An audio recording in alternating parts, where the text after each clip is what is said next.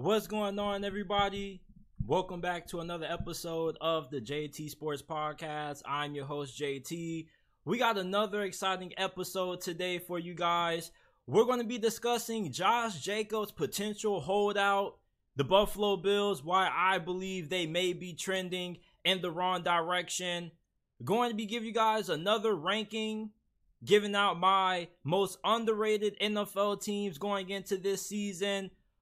Is Alabama in trouble at quarterback? Who will be their starting quarterback this year? We're going to be discussing, could quarterback play potentially hold back the Crimson Tide this year? And how good will Georgia's offense be in 2023? Before we get into it, make sure that you leave a like, subscribe to the channel. We go live every day, Monday through Friday, around 5 p.m. Eastern Time. Listen to the JT Sports Podcast. We're not just available on YouTube. You can find us on all podcasting platforms, wherever you get your podcasts from. Apple, Google, Spotify, Amazon. You can find the JT Sports Podcast. All you got to do is type in the JT Sports Podcast on whichever podcasting service that you use, and it will pop up. Or you can go down to the description down below, scroll down a little bit, and there will be the links to the Apple and Spotify versions of the podcast. Rate us 5 stars. It's the best way to support the channel. Give some feedback. Maybe you have some constructive criticism, whatever. Just make sure that you go ahead and leave us with a 5-star review if you support the channel.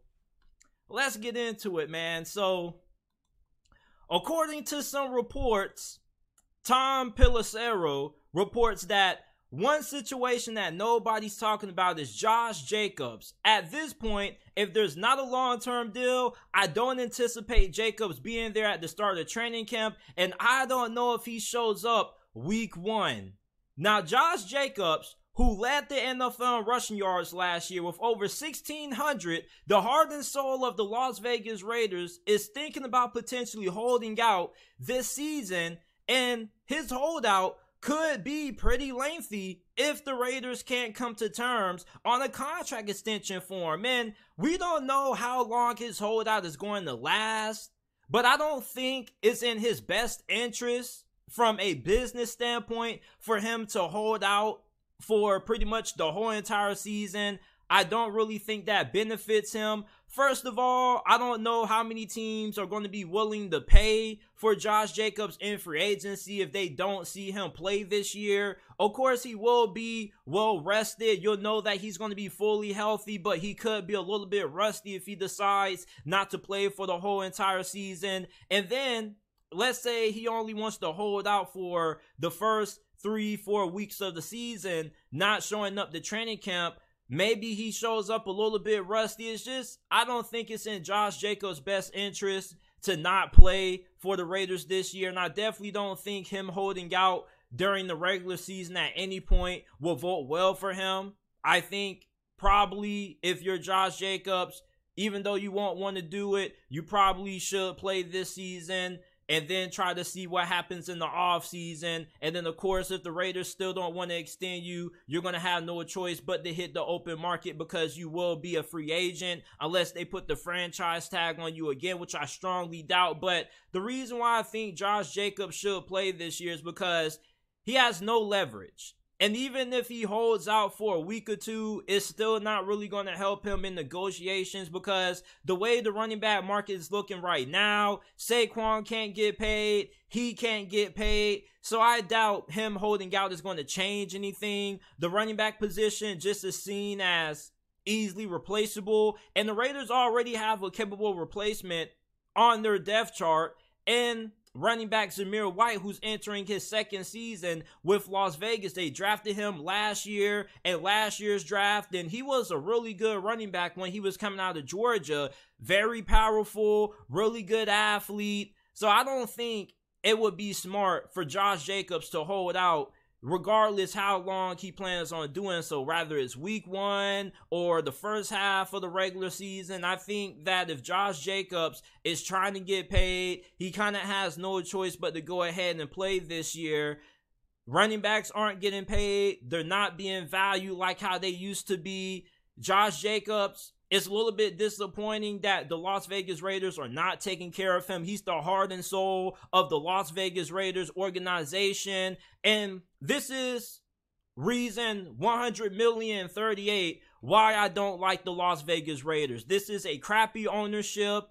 They don't do a really good job at drafting in the first round. The only thing the Raiders draft in the first round are bust and future criminals. And I find it really, really amazing that the Las Vegas Raiders are really not going to pay their best first round pick in over the last decade. It makes no sense to me. I don't understand why this organization even has fans. Like, Raiders fans deserve so much better, and I've been saying this for the whole entire offseason. I don't know why you're a Raiders fan and why you even give yourself the headache of bothering to even show up to games, buy merchandise to support this team, when all this franchise does is make bad decision after bad decision after bad decision. I think not paying Josh Jacobs would be another bad decision.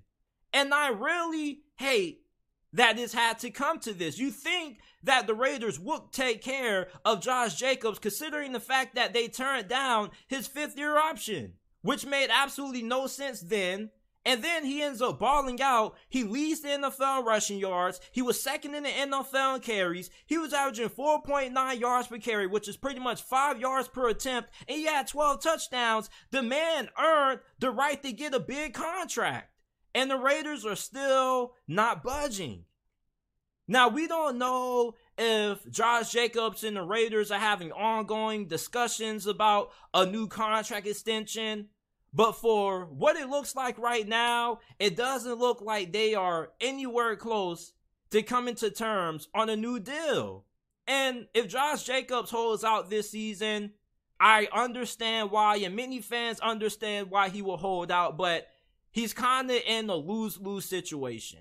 The running back market isn't really in a great place right now. It's kind of like the current state of the housing market. It's hard to find a good house to buy for a reasonable price, and it's hard for running backs to get paid what they want in their contract demand. So for Josh Jacobs, I really hate that he's in this situation. I hate the fact that the Las Vegas Raiders are not taking care of the heart and soul of their team. Devontae Adams is their best player on offense, but Josh Jacobs is the heartbeat of the Las Vegas Raiders. I love this guy's authenticity. I love the fact that he's no BS. He gives you direct answers anytime you ask him a question. He doesn't beat around the bush like most players do. Josh Jacobs is as real as it gets, and he's a great leader in that locker room. Not just that, but he's also fantastic off the field. So I don't get why the Las Vegas Raiders are not paying Josh Jacobs. Josh Jacobs, since he's been drafted, has been one of the better running backs in the NFL. Top 5, top 10, wherever you want to rank him. He's one of the best running backs that we have in the game right now. And the fact that the Las Vegas Raiders are not paying him is a huge disappointment and a slap in the face to Raiders fans, because anytime you hear some Josh Jacobs news and you go down to the comments on Twitter, you got millions of Raiders fans saying, pay Josh Jacobs. I don't understand why the Raiders won't open up that checkbook and pay their most successful first-round pick in the last decade what he deserves. Josh Jacobs potentially holding out. You definitely understand it if you're a Raiders fan, but it doesn't really benefit him in terms of getting a new deal and getting more money when it comes to his contract negotiations. And even if the Raiders were to trade him, I don't really think they would get anything for him in return. So he definitely isn't going to ask for a trade. For Josh Jacobs, he's just in a losing situation. I'm hoping that things work out for him. But right now, things are not looking pretty when it comes to Josh Jacobs threatening to potentially hold out of playing for the Las Vegas Raiders this upcoming season. The Buffalo Bills, I don't think things are looking good up there in Buffalo, man. This has been a Super Bowl favorite for the past couple of years. And going into this season, I think there's a good chance that we may start to see Buffalo trend in the wrong direction. They missed a good opportunity to win the Super Bowl. Over the last couple of years, the AFC East was down. You look at how good the Miami Dolphins are going into this season. The New York Jets traded for Aaron Rodgers, and the New England Patriots are a team that nobody should sleep on this year. The AFC East is as tough as it's ever been since Buffalo has become the team that they've became a couple of years ago, being front runners to win the AFC. And over the last 2 years, the Buffalo Bills have missed a great opportunity to take advantage of a weak division in the conference where they were the second best team right behind Kansas City. And Buffalo, with the fact that they've underperformed in the postseason, the rest of the division has started to catch up to them. You got other franchises in the AFC who have now found the answer at quarterback, such as the Jacksonville Jaguars. And the AFC is home to the majority of the NFL's best quarterbacks. And for the Buffalo Bills, you look at where they rank in a lot of people's eyes when it comes to their chances of being able to make it to the Super Bowl this year. Not too many people are picking the Buffalo Bills to win the AFC. Many people think that the Miami Dolphins, the Cincinnati Bengals, and the Baltimore Ravens have better odds at making it to the Super Bowl and making it out of the AFC and being able to dethrone Kansas City compared to Buffalo. And for the Buffalo Bills, a large reason why I'm starting to feel like they are trending in the wrong direction is because of this Stephon Diggs situation. Stephon Diggs, he didn't practice the first day of minicamp, and then they canceled the final minicamp practice. It's just a weird situation, and the last time we saw Stephon Diggs on the field, he was blowing up at Josh Allen on the sidelines and their divisional round loss to the Cincinnati Bengals. And this is just a weird situation. He is one of the highest paid receivers in the game. Rumors are saying that he wants a bigger role in the offense, even though he's been one of the most targeted players in the NFL ever since he got traded to the Buffalo Bills. It's like Stephon Diggs is not a championship player. And I don't mean that from a talent standpoint. Stephon Diggs is one of the best receivers in the game, but when it comes to his character and his ego, this is not the kind of guy that you want on your team when you have goals and aspirations of trying to win a championship. To win a championship, it has to be one team, one goal. You have to leave your ego at the door and sacrifice for the betterment of the team. And Stephon Diggs, with this ongoing situation that he's having with the Buffalo Bills, it doesn't look like he's willing to put his ego aside. Yeah, he cares about winning, but it seems like he only cares about winning as long as he's the beneficiary of it. You were targeted 10 times in the loss to the Cincinnati Bengals. Now, RG3 came out recently on the Rich Eisen show, because him and Stephon Diggs have the same agent, for those of you guys who don't know. So maybe RG3 knows some behind the scenes details that me and you don't. But apparently Stephon Diggs felt like he should have been a little bit more involved during one of the last drives of the game, one of the more critical drives of the game. And here's my thing, like, even if that is the problem, Stephon Diggs was still targeted 10 times. Like, Josh Allen just can't force feed him the football. And me being a Pittsburgh Steelers fan, I can relate to having this kind of player on your team and what it's like being a fan supporting a team that has one of these kinds of players that's mega talented, but is a huge ego in the locker room, because we had Antonio Brown, and you saw how off the chains Antonio Brown was with the whole Instagram, Facebook Live that he had, catching Mike Tomlin saying some things that kind of made people look at Mike Tomlin a little bit sideways. And then you had people looking at Antonio Brown really bad after that situation. You cannot win the championship when you have guys like Stephon Diggs on your team. Not only are they a problem in your locker room because their egos make them want to have a bigger impact than what they already have, but on top of that, they start to become a distraction. And for Josh Allen, all this is going to do is put him in a situation where he's going to want to coddle Stephon Diggs and want to try to appease Stephon Diggs and start to force feed him the football. Maybe that was the reason why we started to see Josh Allen have the turnover issues that he did last season. This is not good for the Buffalo Bills. And Sean McDermott even said that he was really concerned when the whole Stephon Diggs situation started to occur and he didn't show up in practice for the first day of minicamp. he was really concerned. And if you're a Buffalo Bills fan, you should be really concerned about this situation also. And when you have this kind of prima donna in the locker room, it doesn't help you win championships. Teams that win championships like Kansas City, you don't have egos. Players leave their egos outside and compromise for the betterment of the team. Everybody knows their roles and everybody is okay with their roles and everybody executes their roles at a high level. It's not about how many targets you feel you should get. It's about how many targets are going to help the team. How many times should you get target to put the team in a better situation to win the game or make it to the Super Bowl? The Buffalo Bills, they're not in a good space right now. Not just that Stephon Diggs tripping with his ego and the fact that he wants more say in the offense. Like, bro, you are a wide receiver. What say do you need in play calling? All you need to do is get open, create separation, catch the football, and score touchdowns. You're not the quarterback. You don't need say in play calling because the only thing you're going to do with that is abuse that power and try to get you more touches, which you already get a lot of. Not just do you have to deal with Stephon Diggs' ego, but ever since the departure of Brian Daboll, Josh Allen has become a turnover machine.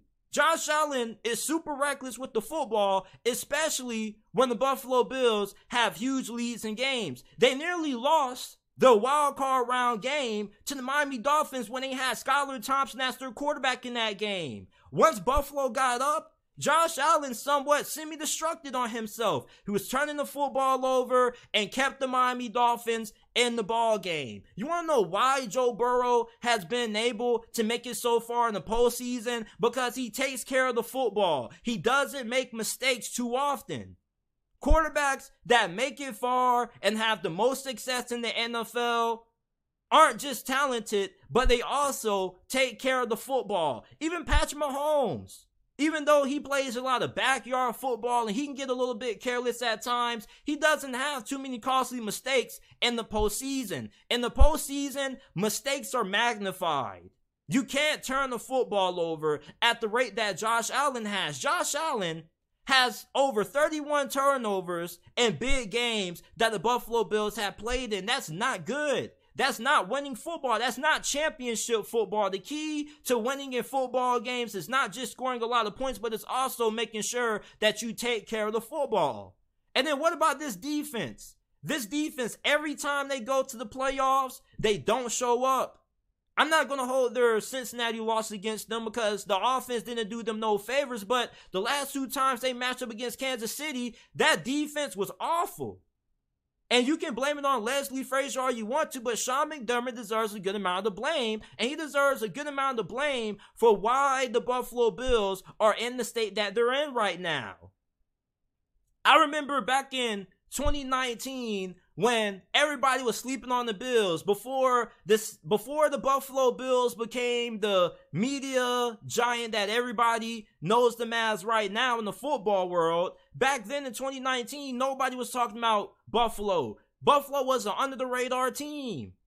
I remember I made my video saying why the Buffalo Bills would be the biggest sleeper team going into the 2019 NFL season, and it's one of my most viewed videos to this day. They had no egos on that team. Nobody knew about them. They didn't have all the media attention. They didn't have all the hype surrounding them. And then they get Stephon Diggs and they start having this success and people start viewing them as perennial Super Bowl favorites to make it out of the AFC. And ever since, they have not been able to live up to those expectations. And you got to wonder if the Buffalo Bills are ever going to have another opportunity like the ones they've had the last couple of years to make it out of the AFC again. This is the toughest that this division has been in years. All 4 of these teams could have a good chance of making it to the postseason this year. And the Buffalo Bills, we don't even know if they're the best team in this division anymore. Miami has a really good roster. The New York Jets have a really good roster. And New England is a way better team this year than what they were when the Buffalo Bills slaughtered them in the wild card round of the playoffs, Mac Jones' rookie season. The Bills are not headed in the right direction. when you have the kind of locker room distractions like what Stephon Diggs has become, that holds you back. That holds the team back. Everybody has to be on the same page. Championship teams don't have too many egos. At least egos that say, hey, I need more touches. I need more balls thrown my way. They have players that come in willing to sacrifice, willing to do whatever it takes, willing to compromise for the betterment of the team. And you got to look at yourself if you're the Buffalo Bills front office, and maybe you have to look at Stephon Diggs and sit him aside and say, hey, Stephon, do you want to be a member of the Buffalo Bills or not? Because we can trade you to somebody else if you want to get more touches and you want to get force feed the football, because there are plenty of other teams that will be more than happy to have Stephon Diggs. Having a player with Stephon Diggs' ego does not equate to winning championships. Championship football teams don't have egotistical players on their team, or at least if they do, they're willing to compromise and set their egos aside so they can win championships because they're doing what's in the best interest of the team. And what Stephon Diggs is doing right now is not in the best interest of the Buffalo Bills, but in the best interest of Stephon Diggs. Sean McDermott doesn't even know what the hell is going on right now. The Buffalo Bills went from the media darling Cinderella team that everybody loved, that everybody was rooting for now, to a team that's starting to get passed over and overlooked for other teams in the division like the Miami Dolphins and the New York Jets. The New York Jets and the Miami Dolphins may have some big egos on their squad, such as Tyreek Hill with the Dolphins and Aaron Rodgers with the New York Jets, but they don't have nobody that's selfish and has an ego that's detrimental to the success of the team. Having a wide receiver like Stephon Diggs that wants the football every play does not help out a guy like Josh Allen, who's going to be more than willing to force feed him the football to appease him. Sean McDermott and the Buffalo Bills organization need to get ahead of this Stephon Diggs fiasco before it gets into the regular season and it becomes a melting pot and it causes the Buffalo Bills to implode. These are the kind of players that you don't have on the championship caliber football team. Championship caliber football teams all have players that are willing to compromise and do what it takes to win. And Stephon Diggs, you got to ask him, is he that kind of player? We know how good he is, but is he the kind of player that's willing to do whatever it takes to win and not do whatever it takes to keep him happy? Before we move on, if you haven't already, make sure that you subscribe to the channel. Leave a like on the video. We go live every day around 5 p.m. Eastern Time, Monday through Friday. Listen to the audio version of the JT Sports Podcast. You can find us on all podcasting platforms, Apple, Google, Spotify, Amazon, wherever you get your podcasts from. You can find the JT Sports Podcast. I want to talk about my most underrated NFL teams entering the 2023 season. Now, we've already did top 10 offenses, teams that are most likely to disappoint this year. If you haven't seen those already, make sure that you go ahead and check those out. But what teams are being overlooked going into this season? I believe the biggest one has to be the Washington Commanders. Now, you may be looking at me like I'm crazy and I'm drugged up, but I'm not. I'm trying to tell you people, man, the Washington Commanders are being heavily overlooked. They got Eric Bieniemy as their offensive coordinator. He's been on Kansas City staff for the last couple of years. He's been a really big part of why they've been able to have the success that they've had over the last couple of years. And there are a lot of people in the national media who go to war for Eric Bieniemy, arguing that he deserves to be a head coach. And this is Eric Bieniemy's chance to prove that he's not only a great offensive coordinator, but also head coach material. Back when he was with the Kansas City Chiefs, nobody knew to the extent how much he was to Kansas City's success. Now with the Washington Commanders, there's going to be no questions asked. If the Washington Commanders have success on offense, we already know it's going to be mainly due to Eric Bieniemy. And if he's able to get Sam Howell playing at a high level, that's not only going to make him look good, but it's also going to help him get even more coaching opportunities when it comes to getting that head coaching gig, because teams are going to look at him and be like, okay, so Andy Reid wasn't just a part of helping Patrick Mahomes develop, but also you were too, because look what you did with Sam Howell. So if the Washington Commanders can at least have a average to slightly above average offense this year, this is going to be a playoff team. The NFC is not all that great outside of the Eagles and the 49ers and the Detroit Lions.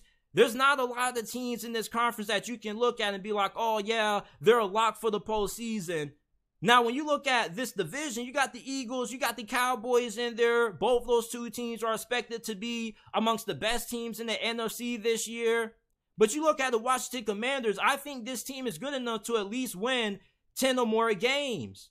They got a really talented offense. When you look at what they have a receiver, Terry McLaurin is one of the more underrated receivers in the game. You got Curtis Samuel, who's really solid when he's healthy. Jahan Dotson was arguably the best rookie wide receiver in the league last year before he went down with that injury. And you got a really good duo of running backs in Antonio Gibson and Brian Robinson. And I believe that this offensive line should improve this year. Your only concern is Sam Howell, but if Eric Bieniemy is as good as an offensive mind as many people give him credit for, there's no reason why this offense shouldn't be better than what it was previously under former OC Scott Turner. The Washington Commanders, under Ron Rivera, since he's become their head coach, they have had the top 10 defense every single year. They have one of the most talented defensive lines in the NFL. Montez Sweat, Deron Payne. You also have Chase Young, Jonathan Allen. This is one of the most talented defensive lines in the NFL, and they have a really good ability to get pressure on the quarterback. So you know that this defense is going to be top tier. All you need is for this offense to be solid, and it should be good enough for you to get into the postseason. I don't think the Giants are going to be all that good this year. They have one of the toughest schedules in the NFL. You look at Washington, I think their schedule is pretty manageable. So all you really need is for your offense to be solid. And if your offense ends up performing better than that, you're going to be not only just a lock for the playoffs, but you could win a playoff game maybe. Washington Commanders are my most underrated team going into this season. The Carolina Panthers are the next team that I have on this list. Many people think they're going to finish third or second in this division behind the New Orleans Saints or the Atlanta Falcons. I don't think the Saints are going to be that good this year. I think the Saints are going to be more likely to disappoint than they will be to succeed, because I don't believe in Dennis Allen. I don't think Dennis Allen is a good coach, and most second chance coaches don't work out in the NFL. And at this point of Dennis Allen's coaching career, he is what he is. I know he brought in Derek Carr, signed him to a big deal, and the New Orleans Saints have a really talented roster, but talent doesn't matter if you don't have good head coaching. Good head coaching is going to be able to elevate your team. And if you have a good team, it's going to put you in a situation where you're not only going to be able to win your division, but also be able to win in the postseason. But Dennis Allen isn't a good head coach, and you can make all the excuses that you want to about him having to deal with injuries and whatever. But Frank Wright is a proven head coach. He led Indianapolis to the playoffs with Phillip Rivers. He's really good when it comes to getting the most efficient quarterback play. Carson Wentz's final season in Indy under Frank Wright had the most efficient season of his career, 27 touchdowns and 7 interceptions. And you saw what happened when he went to Washington. He pretty much fell apart. Look at how good Jacoby Brissett was playing under Frank Wright. Hell, Phillip Rivers' final season in the NFL under Frank Wright had one of the best seasons of his career. He was really efficient that year despite being up there in age. So with Bryce Young, I think that him going to Carolina was the best landing spot for him, because he's going to a team that has an offensive-minded coach. And Carolina has a better roster than what a lot of people are giving them credit for. Their offensive line was either 11th or 12th in sacks per game allowed. They were really good when it came to run blocking. And they're going to have a fantastic defense with defensive coordinator Ejiro Evero, who was the defensive coordinator for the Denver Broncos last year. And remember that the Broncos defense was the only thing that was giving them chances to win games when they weren't getting blown out. The Carolina Panthers have a really good team, and I'm going to be really surprised if they don't win this division. Frank Wright, without a doubt, is the best head coach in this division, and it's not even close. You remember what Doug Peterson did with the Jacksonville Jaguars last season? Even though Doug Peterson has had way more success than Frank Wright has been pretty successful during his time as the head coach for Indianapolis. He has a winning record, and he has a good track record of being able to get the most out of quarterbacks. And I think that Bryce Young is going to have a really good rookie season, and I think the receivers that they have around him, Adam Thielen, Terrence Marshall, they may not wow anybody on paper, but I think those guys are going to be good enough to get the job done and help Carolina win a pretty weak division. The Chicago Bears, believe it or not, are being heavily underrated this year. A lot of record predictions that I've been watching don't really have Chicago being all that great. And there's a good amount of people who, they believe in Justin Fields, but they don't think he's going to have the kind of season that people like me believe that he will. Now, I believe that Justin Fields is going to have his coming out party this year. He is going to end up being in the MVP discussion. Hell, I would consider Justin Fields to be a dark horse MVP candidate going into this year. They improved the offensive line. They signed Darnell Wright. They also traded for DJ Moore, so they're giving Justin Fields a true number one wide receiver. You're going to have Darnell Mooney coming back. You got a good group of running backs. And Luke Getsy, I think, is a pretty good offensive coordinator. And this defense should be way better this season than what it was last year. You got a pretty good young secondary. Hopefully your pass rush should improve this year. And you paid Tremaine Edmonds a lot of money in free agency. The Chicago Bears, they're in a division right now that's up for grabs. A lot of people's looking at the Detroit Lions, and they're the favorites to win this division. But outside of them, the Minnesota Vikings, they could end up having a down year. The Green Bay Packers, you don't really know how good Jordan Love is going to be. If Jordan Love ends up being good, then the Green Bay Packers should be in the playoff discussion. But he also could end up being bad because you don't really know what you're going to get out of Jordan Love. It's kind of like just throwing the football up from the middle portion of the field and throwing the Hail Mary. You don't know if Green Bay is going to be able to come down for hit on Jordan Love, or if they're going to end up getting the ball knocked down and needing to find a replacement quarterback if Jordan Love doesn't work out. I'm really high on the Chicago Bears this season. If you didn't watch the Chicago Bears last year, you need to go back and watch a couple of highlights, because the majority of games that were close, it was mainly due to the play of Justin Fields. Justin Fields was literally carrying this offense on his back, and I'm not saying that metaphorically, people. I mean that literally. If you go back and you watch Justin Fields, the first time he played the Detroit Lions, he was a man on a mission. It was like letting the hound out of the cage. He could not be stopped. As a matter of fact, the second time the Detroit Lions played the Chicago Bears, Dan Campbell made sure that Justin Fields didn't have the kind of performance that he did last year. And then you look at the Minnesota Vikings, they could have a little bit of a down season when you look at how they were considered the most luckiest team in NFL history last year. A lot of their games coming down to one possessions, having a lot of spectacular comebacks. But this year, I think there is a chance that they end up regressing.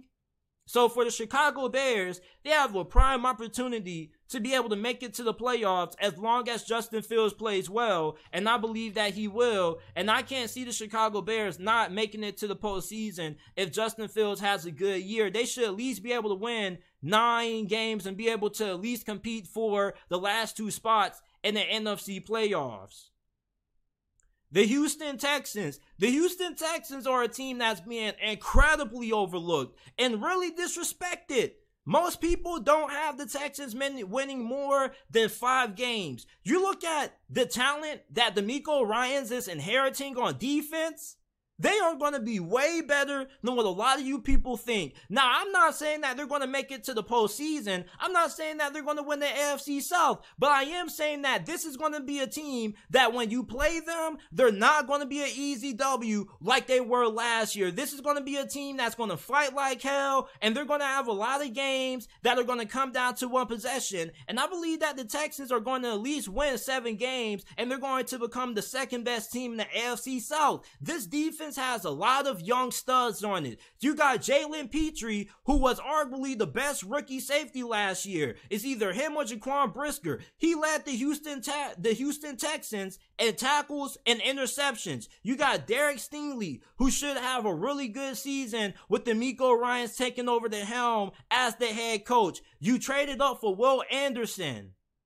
You're going to have an improved run defense. You signed a couple of key veterans in free agency. Jimmy Ward follows D'Amico Ryans from the 49ers to Houston. You also signed former Pro Bowl linebacker Denzel Perryman. So this team has a good amount of youth and a good amount of veteran leadership on the defense. And offensively, I'm a big fan of CJ Stroud. CJ Stroud, the receivers that he are going to be throwing to are going to be pretty young. But I don't think it's going to be to the point that they don't have any talent. It's just that they're going to be unproven. It's going to take a while for people to find out who's going to be the primary receivers in this offense. They did sign Robert Woods, but you don't know if he's going to be able to stay healthy. But if he can stay healthy, I think he'll be a good mentor to the young receivers on that roster. You already know I'm really high on Tank Dell, Florida boy. Got to support him. I do like Xavier Hutchinson, and there's a couple of other good young receivers on this team that I don't think are bad. They're just unproven. There's talent at wide receiver for the Houston Texans. It's just a lot of unproven talent. And then you got my guy Dameon Pierce at running back. I love me some Dameon Pierce. Had him on my fantasy football team last year. Most definitely finna pick that man up again because he's a beast.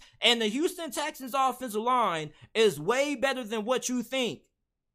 Their two offensive tackles last year, Laremy Tunsil and their right tackle, only gave up a combined total of 4 or 5 sacks. Titus Howard, I think he gave up like 3 or 4 sacks, and Laremy Tunsil, I think he only gave up 1. And then they improve their interior of their offensive line as well. They bring in offensive guard Shaq Mason.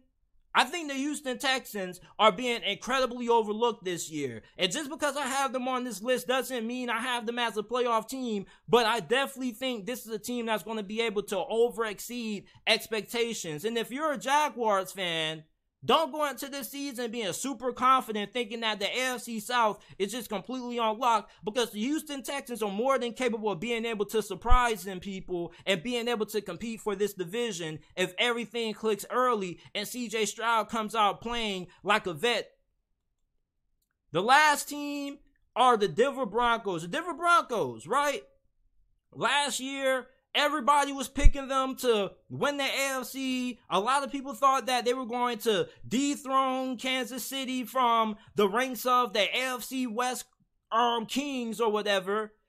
And then everything just completely fell apart. They had a lot of injuries. The offensive line wasn't good. They whiffed on hiring Nathaniel Hackett as their head coach. And Russell Wilson wasn't playing like Russell Wilson. He was playing like Russell. They traded for Sean Payton. And like I've been telling you guys all off season, signing Russell Wilson to that massive contract was an all-time big mistake. And it was going to take an all-time great head coach to fix that mistake. And Sean Payton is one of the best offensive minds in the history of the NFL. Sean Payton, his final season in the NOLA, he went 9-8 with 4 different quarterbacks. Jameis Winston had them at 5-1 on top of the division and had the best touchdown to interception ratio in the NFL. 14 touchdowns, only 2 interceptions. And then he goes down, he's out for the season. In comes Taysom Hill, Ian Book, and Trevor Siemian. And some way, somehow, Sean Payton, despite all odds, still had the New Orleans Saints in the playoff conversation, in the playoff hunt, all the way to the final week of the regular season. And he did that with the worst receiving core in the NFL. Do you know who Sean Payton's best receiver was his final season in New Orleans? It was Marquez Callaway. So, for the Denver Broncos, I think they are in pretty good hands with Sean Payton. I don't know if they would be a playoff team. I do think they should be able to vie for the last spot in the AFC. I think it's going to come down to them, Pittsburgh, and the Chargers. But the Denver Broncos are being incredibly overlooked. Russell Wilson can be fixed. When the Denver Broncos fired Nathaniel Hackett, Russell Wilson was playing some damn good football. His final game against the LA Chargers last year, I saw some vintage Russell Wilson plays when he was getting outside the pocket and making a lot of big plays.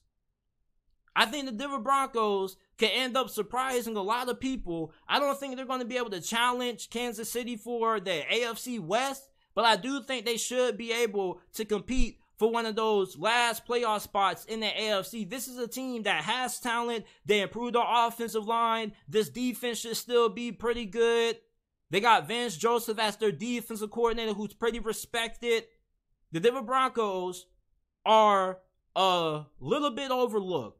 I don't think a lot of people are overlooking them. A lot of people are saying, well, JT, if Russ plays good, they can be there. Well, I'm telling you guys right now that I'm stamping it right now, June 28th, that Russell Wilson is going to bounce back this season and that the Denver Broncos will be competing for a spot in the wild card round this year. Now, if Russell Wilson doesn't play well and things fall off the rails, then you have Jarrett Stidham as your backup option.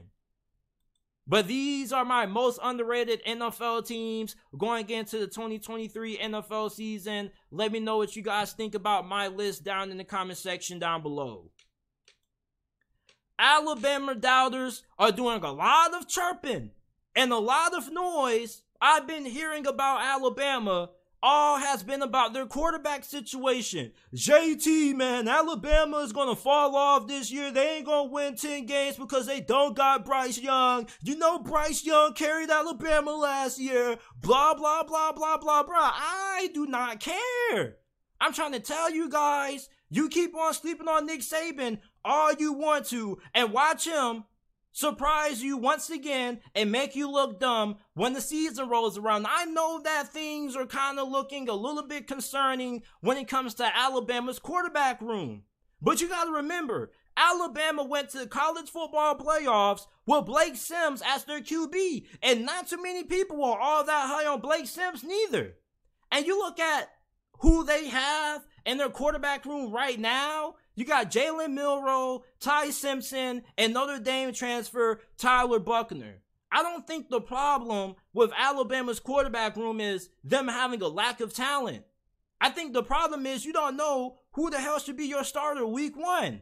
Now, you look at how Jalen Milroe played in the spring game. I thought that he was the best quarterback in the spring for the Crimson Tide.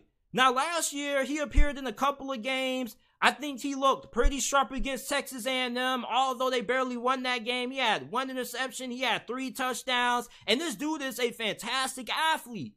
And out of all the quarterbacks currently on Alabama's roster, Jalen Milroe has the highest upside. His upside is Lamar Jackson. And I know that's a lofty comparison to make, but did you watch the spring game when he had that 1 touchdown run on that zone read?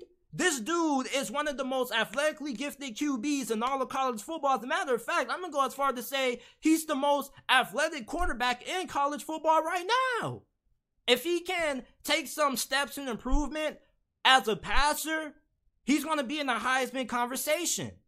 And against Arkansas, he was rocky in that game, but he still was able to take over that game because of his athleticism.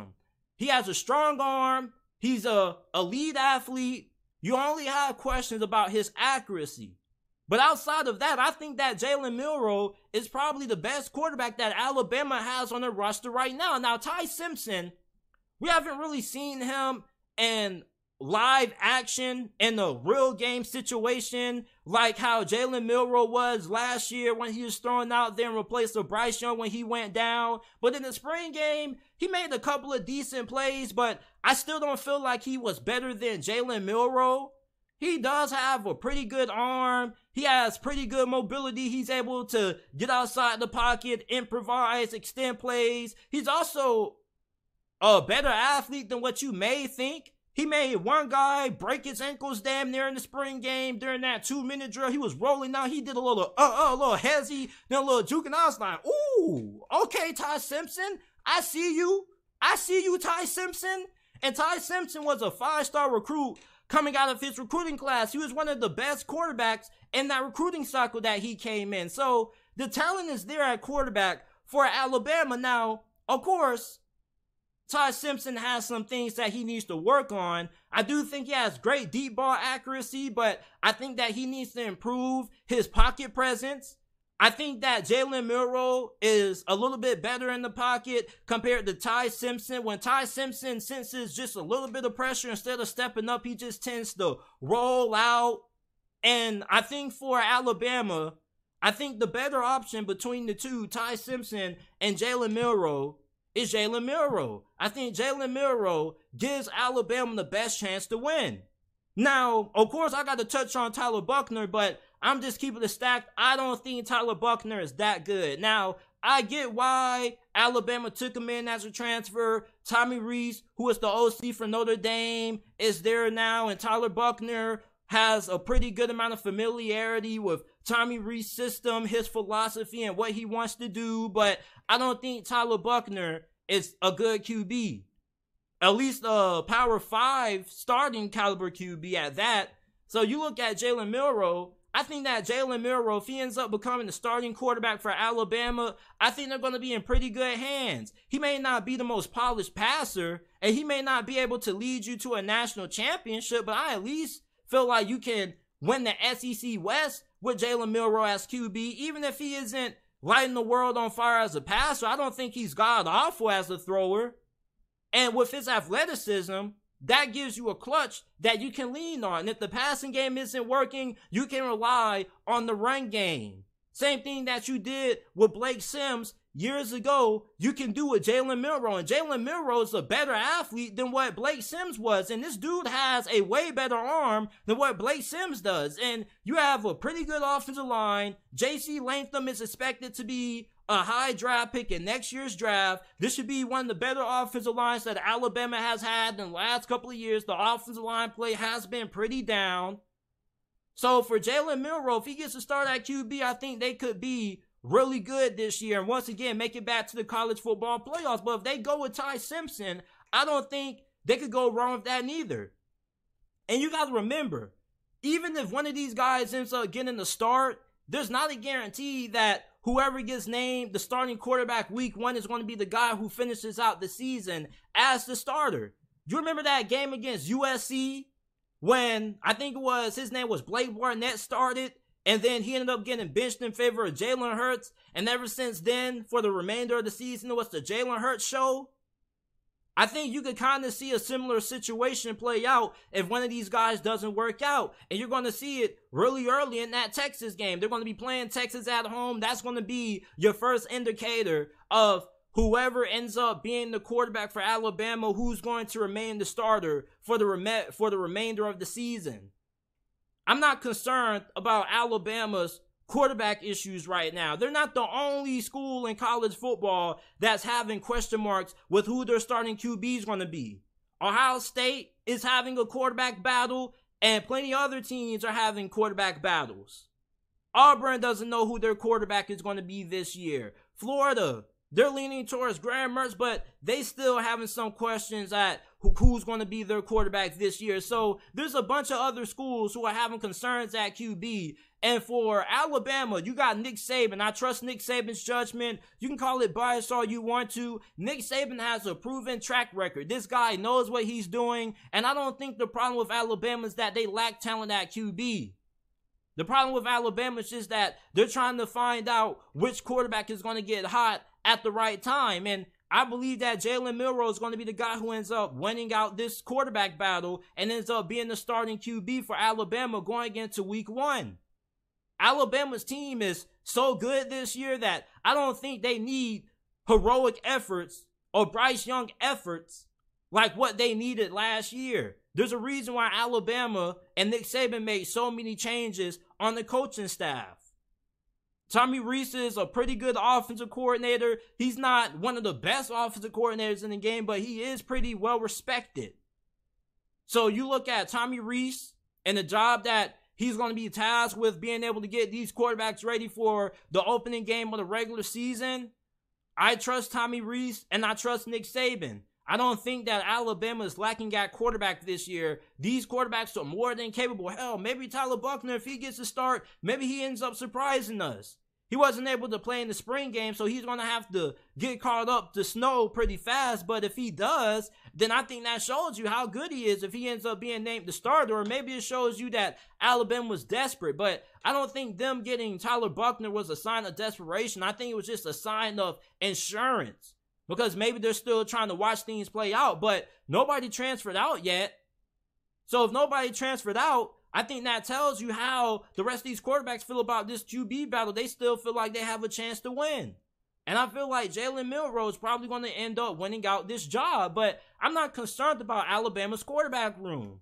And for those of you guys who are doubting Alabama because you don't know how good the quarterback position is going to be, they have won with a little bit worse. I'm not saying that Blake Sims was terrible, but compared to some of the other QBs that Alabama has had coming to that program before him and after him, there's been much better. And I think that Alabama can build the offense around Jalen Milroe. Jalen Milroe, with his skill set and his athleticism, he has the highest ceiling and the highest potential out of all the quarterbacks in Alabama's locker room right now. And if he isn't that polished as a passer, you can win with his athleticism. I've seen a lot of people in my comment section continuing to disrespect Georgia. And for the life of me, I don't get why people continue to doubt Georgia. Like, how many years is Georgia going to have to prove you guys wrong? So I've seen somebody in the comment section say, man, JT, Georgia's offense isn't going to be good this year. Georgia's offense is going to fall off. Stetson Bennett's gone. Todd Monk is gone. Carson Beck is unproven. Like, here y'all go, man, with the unproven crap, man. Georgia is a football factory. It doesn't matter if a dude didn't play. You want to know why? Because they just reload. They got 5- and 4-star players all on that roster, fam. Carson Beck is a dude. I've seen Carson Beck play with my own eyes. You want to know why? Because he's from the city. He's from Jacksonville. He went to Mandarin High School. Carson Beck was a real dog before he went to Mandarin, and he was balling out at Providence. Mandarin was not that good. Carson Beck comes in, takes them to the state championship, and all those other wide receivers that played that year with Carson Beck all got D1 offers. Look it up. Carson Beck has been sitting behind Stetson Bennett for the last couple of years learning, and from what I saw in that spring game, Carson Beck is going to be more than ready for the schedule that Georgia's going to have this year. And I'm not trying to be disrespectful to Georgia, but we just got to be honest. Georgia doesn't have a tough schedule. They don't have a tough out-of-conference schedule, and their in-conference schedule, the best team they play is Tennessee, and that's one of their last few games of the regular season this year. So Carson Beck in this offense, they shouldn't miss a beat. And you look at who's going to be replacing Todd Monken, Mike Bobo. Now, Georgia fans are still a little bit split on Mike Bobo, but a lot of Georgia fans have a lot of confidence in him. When he was Georgia's offensive coordinator from 2007 to 2014, the Bulldogs had some of their best offenses in program history under him. He got guys like Matthew Stafford and Aaron Murray to the league. And then you look at the talent that he's going to be working with this year. This is one of the most talented offenses that Georgia has had in a very long time. They have one of the best offensive lines in college football. They have 3 offensive linemen who are going to be playing on Sundays next year, and 2 of those guys are most likely going to be 1st and 2nd round picks. And then you look at the talent that they have at wide receiver. I've seen a lot of other people saying, man, JT, like, they don't really have great receivers, bro. Have you been paying attention to Georgia, or do you just hate on Georgia just because you're a fan of a rival school? Like, pay attention. Do you not see who Georgia got from the transfer portal? They got one of Missouri's best receivers, and Dominic Lovett, who led Missouri in receptions and yards last year. This dude was one of the SEC's best receiver playing for Missouri. The M in Missouri doesn't stand for Missouri. It stands for mid. He was playing for Eli Drinkowitz. They had no QB last year. Their QB was absolute garbage. And he was still finding ways to ball out. So imagine what he's going to do playing with Carson Beck. Then you got Mississippi State transfer, Raw Thomas. Raw Thomas. I like that name. Y'all better hope Raw Thomas ain't raw. I'm going to be like, man, there goes that man, mama. Raw Thomas. He's super raw. And for those of you guys who don't know what raw means, raw is slang in Florida for you're really good. And then you got Lad McConkey returning. And then you got that man, Brock Bowers, arguably the greatest tight end in college football history. I mean, come on. Why do you guys make me come on here and get me this riled up talking about Georgia? Why? Why do y'all continue to doubt Georgia? I, for the life of me, do not understand this. Y'all continue to doubt this team, and they prove to you time in and time out that they're going to be able to get the job done. You want to know why? Because they don't rebuild. They reload. This offense is going to be perfectly fine. They're stacked at running back. They got some damn monsters at running back. Kendall Milton is 6'1", 220 pounds. He was averaging nearly 7 yards per carry last year, bruh. Behind this offensive line, he's going to be one of the best running backs in the SEC this year. Georgia's offense is going to be perfectly fine in 2023. If you are doubting Georgia, you're a hater, bro. You got to put some of the haterade down. Get that haterade out your system. Take that haterade, throw it in the trash can, get you some water, and stop hating, man. That hating is not good for your lungs. That haterade that clogs up your throat and it hurts your lungs, man. Why do people hate on Georgia for no reason? You telling me that Georgia's offense is going to regress? Stop it. Everybody was saying that Stetson Bennett was not going to be able to lead Georgia to back-to-back championships because everybody was saying, oh, he's not that talented. Eventually, he's going to catch up to him. And every single year, Stetson Bennett continued to prove people wrong. Hell, I remember when people were saying that JT Daniels was a better quarterback than Stetson Bennett after he led them to the national championship. There are people literally saying, you know, Georgia may be one of the first teams in the history of college football to win a championship with a quarterback that wasn't the best quarterback on the roster. And now Georgia has a quarterback that's more talented than Stetson Bennett, and people are doubting Georgia? Come on, man. I mean, some of y'all just being a little bit unrealistic, or you're just hating on Georgia just because you want Georgia to fail.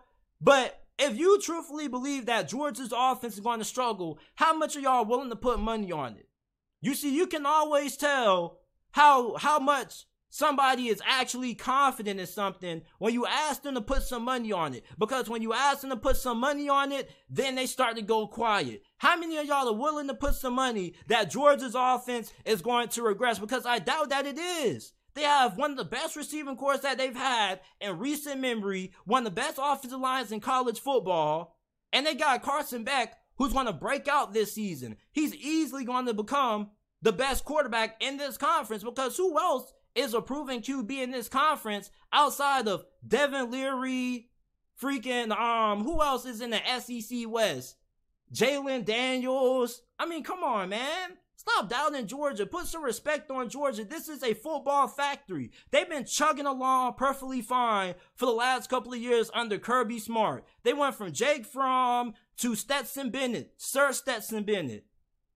My guy, College Football Sam, says I was wrong about Stetson Bennett for 2 years in a row, man. Like, people continue to doubt Georgia, and I just don't understand it, man. Like, a lot of the hate and a lot of the doubt is coming from you Tennessee fans. Like, listen, I love you Tennessee fans. I love you Vol Nation, but y'all gotta quit. Y'all gotta stop trying to force this narrative that Georgia's going to fall off and they're going to regress just because you want them to fall off. Like, Georgia is not going anywhere. They're going to continue to dominate this year. Y'all got to quit it, man. Y'all get me real riled up when y'all start trying to question greatness. Stop trying to question greatness. Just admit that it's Georgia's time right now, man. Carson Beck is probably going to end up playing himself into the first round conversation with how good he's going to be this year. Oh, JT, you don't know how the season's going to play out. Nobody knows how the season's going to play out. That's why you watch these videos, to see projections, to see predictions. But I'm pretty confident if I had to bet all my life earnings on Georgia's offense being good this year, I'm pretty sure they're going to have a really good offense. This is one of the most talented offenses in all of college football. Stacked on the offensive line, stacked the receiver. Carson Beck is going to be a great QB for Georgia. The best QB they've had since Aaron Murray. That's how good I think he's going to be. From a talent standpoint, that's how good I think Carson Beck is. He has a really great arm. He isn't the greatest athlete, but he can pick up some yards with his legs. But even though he doesn't have a lot of mobility or athleticism, he's not the easiest quarterback to bring down. Like, Carson Beck is pretty big and pretty strong. So I think Carson Beck is going to be pretty good for what Georgia wants to do on offense this year under their former OC, Mike Bobo. But I think Georgia's offense is going to continue to dominate with Carson Beck at the helm at QB. And unless they have something catastrophic happen, I think Georgia is not going anywhere no time soon for the foreseeable future. This is it for this episode of the JT Sports Podcast. I appreciate you guys for tuning in. Make sure that you like the video, subscribe to the channel for more NFL videos and college football content. And I will see you guys tomorrow with another episode.